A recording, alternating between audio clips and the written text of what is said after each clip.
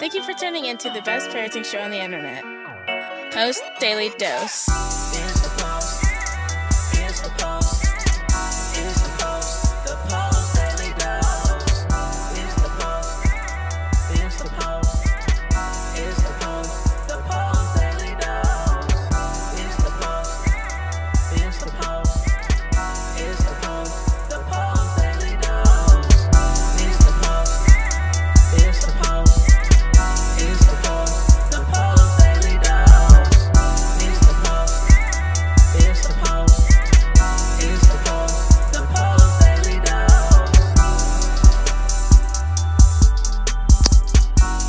Hey there, Post Institute. This is Christy Saul, the co-founder, coming at you live with the best little parenting show on the internet.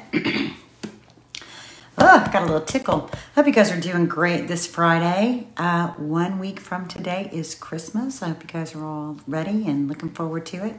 I want to plug these two books real quick. Excuse me, Brian's book, From Fear to Love, and his other book, The Great Behavior Breakdown. You can find this, my goodness, at postinstitute.com, as well as Amazon. We have this on promotion. I am just going to have to pause. Of course, you know, right when I come on live, I get a little tickle in my throat. Have no fear. I am healthy, as best I know anyway. Whew. Don't you hate that? You know how that happens, like when you're at the table and you get choked? Oh my goodness, and you just have to pause and catch your breath. So thank you for your grace as always. My goodness. Tickle. Okay, I think I'm good. I think I've got it cleared out. So my topic tonight, man, I gave you a minute to catch on though. Good to see everybody tuned in live. I think it was yesterday, maybe the day before, I posted a quote that Brian has said over the years. In fact, it was the title of one of his first DVD sets. And the quote is, "Listen to behavior, respond to emotion." And Alex asked, what do you mean by that? So first, I want to talk a little bit about our model that we work from in parenting, or just even understanding humanity, understanding our responses. And this is a model that was developed by Brian, and he refers to it as the stress model. And what the stress model says is, let me see if I can't quote it as well as he does. So I have to picture the diagram in my mind. So we have two primary emotions, love and fear. Beneath love and fear is a stimulus. So that could be something external, but it could also be something internal. It could be a thought. It could be a memory. It could be even digestion, because a lot of people have trauma around food and around starvation and a lack of food. And so we have a stimulus, and we either respond to that stimulus from a place of love or a place of fear. And then above that is behavior. So we have stimulus, feelings, and then behavior. And so when we are listening to behavior, but we're responding to emotion, we are responding to the emotion that's driving that behavior.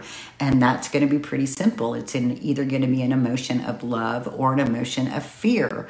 Now, a lot of times people think about sadness, and they think about anger, and they think about jealousy, and they think about rage, and they think about all kinds of feelings.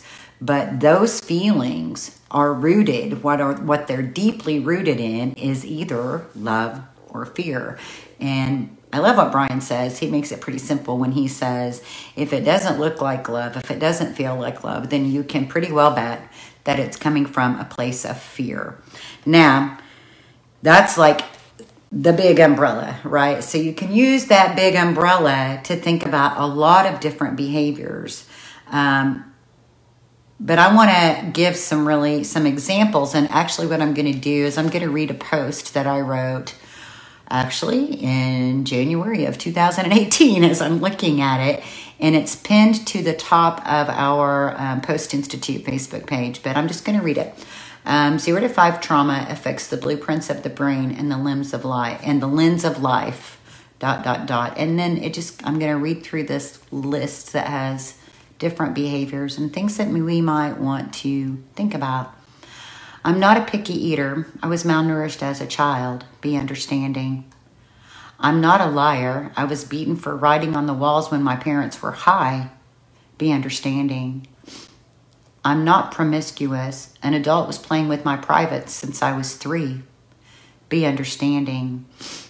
I'm not a slob. I save things because when I was in foster care and every time I moved, I lost everything. Be understanding. I'm not defiant. I've been in charge of my life and my siblings since I was 4. Be understanding. I don't have ADHD. I just notice everything around me because you never know what's going to happen. Then I can hide if I need to. Be understanding. I'm not resistant to doing my work. Yesterday I felt like a regular 13-year-old, and today my head is buzzing with worry. I'm tired and I feel like I'm 2. My parents are fighting and I feel little again. Be understanding. I don't have bad hygiene. I grew up without toilet paper. Most of the time we didn't have warm water. Be understanding. I'm not oppositional. My mom smoked meth while she was pregnant. It changed my brain in a way that doctors don't even understand yet. Be understanding. I don't hate you. I'm 10 and I've been in 12 different foster homes. I don't even know you and I'm not sure I even know me. Be understanding. I'm not cutting myself just for attention. I have a pain so deep I'm trying to understand it. Be understanding. So the point of that post is to demonstrate lots of different behaviors that children who come from tough places demonstrate. And possible roots, possible things. These are not absolutes. Actually, everything that's written in here, though, are things that I've actually seen, stories that I've actually heard. There could be other stories. There could be other root causes that brought the fear into play. So the point of listen to behavior, respond to the emotion, is that oftentimes in our world, behavior gets assigned these really negative intentions. Like our kids are just acting out just because they need attention, versus the idea that children really need our attention, or that someone is lying just to be manipulative and controlling, when in fact, rooted in the lie, beyond the lie, underneath that is fear of disappointment. And if I disappoint you, then I might be kicked out. I might have to leave. Defiance, that's a big one. And defiance can be rooted in a lot of different stories, but underneath that is fear. And when we think about fear, we have to think about, our kids may not identify it as fear. They might not be able to say, I'm scared of. But we're talking about fear at the brain level. We're talking about that release of the stress hormone, cortisol, and how that cortisol can flood the brain and take us into fight, flight, freeze, and fawn, and how difficult it is, how very difficult it is for a person to have any consideration for another person's experience when they are living in a place of survival. We really have to understand how deeply rooted all of that is, and how these triggers, these environmental triggers that are underneath in that stress model, right? How these environmental triggers that they may have no effect on you. You might not even notice them because your brain's not sensitive like that.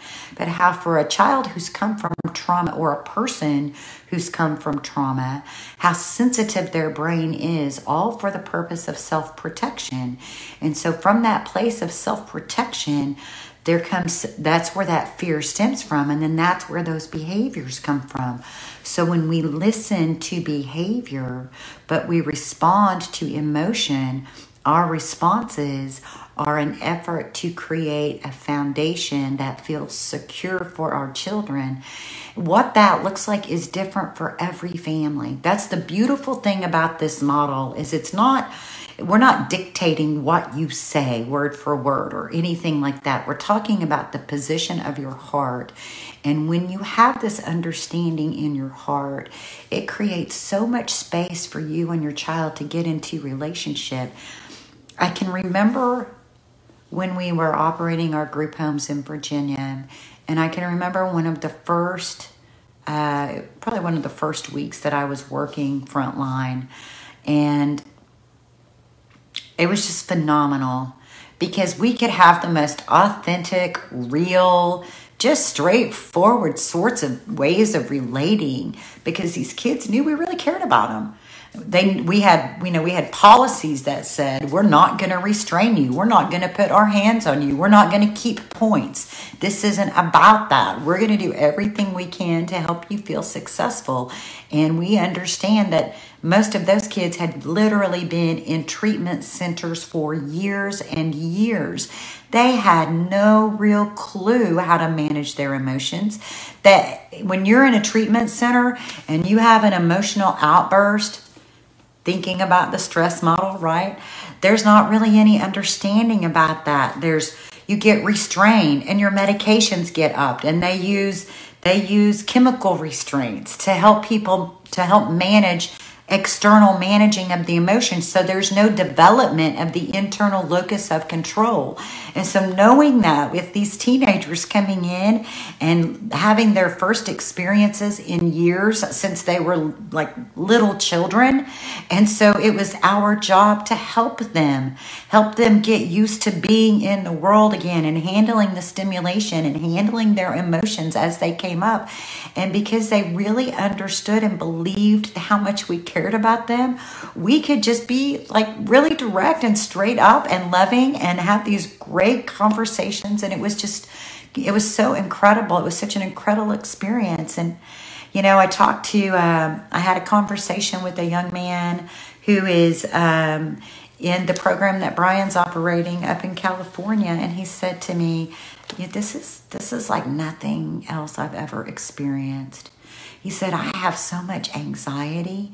I came here with so much anxiety, and now I feel it going away. I feel it just reducing because I know that I'm heard, that people are really listening to what I'm saying. And even when my words can't say it, it's just like they just know.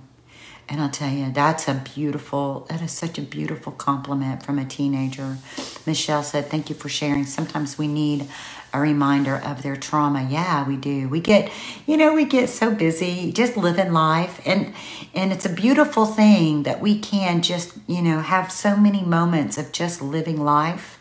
But as Brian reminds us, never, ever underestimate the influence of trauma.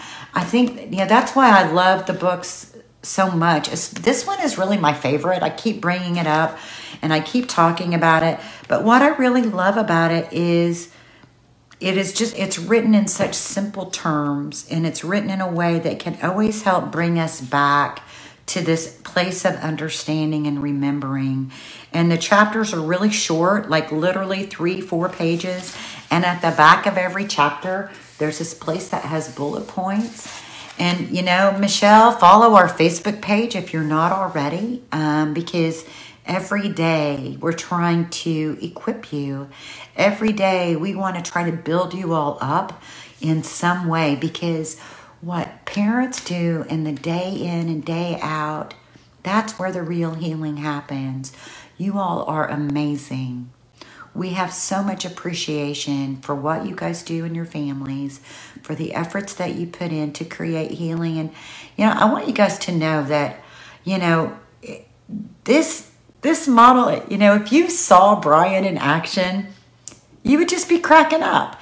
If you saw, and how I apply this model really depends on who I'm talking to, the child, and kind of what their language is. And so, I say I'm bilingual because, if I need to talk a little street, I'll talk a little street. If that's the language you hear and that's the language you understand, then, I'll speak whatever language I need to so that we can be in relationship. So it's not like we're all sitting around being like little monk gurus in perfect harmony, it's just being very human, being raw, being human, being vulnerable. And, sometimes I lose my cool, but I know when I lose my cool, I understand that it really has more to do with me. It has more to do with my own fears, my fears of, am I good enough? My fear of, oh my God, if we're late, what's going to happen? And they're going to think I'm a bad parent. And, when I knew this was going to be my topic tonight, I actually pulled this book out. This is an oldie, but a goodie. In the back, the picture's on the back. Look how cute. Look how cute young Brian is. And look, Heather Forbes. If you don't know Heather Forbes, she is amazing. But what this book does is really cool because it takes some very, very common behaviors that children demonstrate, and it compares the traditional view to a new view, to a view based in the stress model. And it can really help us understand how strong the dominant story is. And stepping outside of the dominant story also means stepping outside of our own blueprints, because most of us experienced blueprints of parenting that didn't have this level of understanding and compassion. And so, we really understand that, what we're asking or what we're teaching is new. What we're asking and teaching parents is outside of what you've experienced. And because of that, it takes a lot of repetition. Our learning processes are the same as our children. It's repetition. And when you combine repetition with emotional impact, then you have these experiences that really stick. And so I hope that you guys have emotional experiences in your house where you get to apply this model. Like Brian says, those difficult moments are really incredible opportunities to create healing and to build a relationship with your child that's really founded in safety and security in a way that they are desperately craving. And so I just want to make sure I let you guys know, we know this isn't easy. This is not easy stuff. So hang in there, When the days are rough, try to keep them gentle. Try to keep them as simple as you can. Take time for yourself. Try to fill your cup. I know, with quarantine, it can be hard to find ways to fill your cup, but hopefully by now you've come up with some little solutions that can help you continue to stay grounded, to be able to stay rooted in love, to continue to strive to build those sort of relationships where your children really know that you've got their back. That may not mean we always are in agreement, but they know that you're on their side and that you're never going to give up on them. And so thank you guys for tuning in. Amber, it's great to see you. Carrie, thanks for saying hello. I love seeing you on every night. It's just so awesome. I hope one day we actually get to meet. That would be really cool, wouldn't it? So I'm going to close tonight by reminding you what Brian tells us, that in any given moment we have two choices. We can act out of those same blueprints in the stress model of stress, fear, and overwhelm. Or we can take 1 to 2 to 3 deep breaths. And we can choose love. Much love to you guys. I hope you guys have a blessed weekend, and we'll see you on next. Join us live on weekdays at 6:30 Central Time on Facebook at the Post Institute. Don't forget to get your copy of Brian's best-selling book, From Fear to Love, on promotion. Just pay shipping and handling at www.feartolovebook.com. That's www.feartolovebook.com.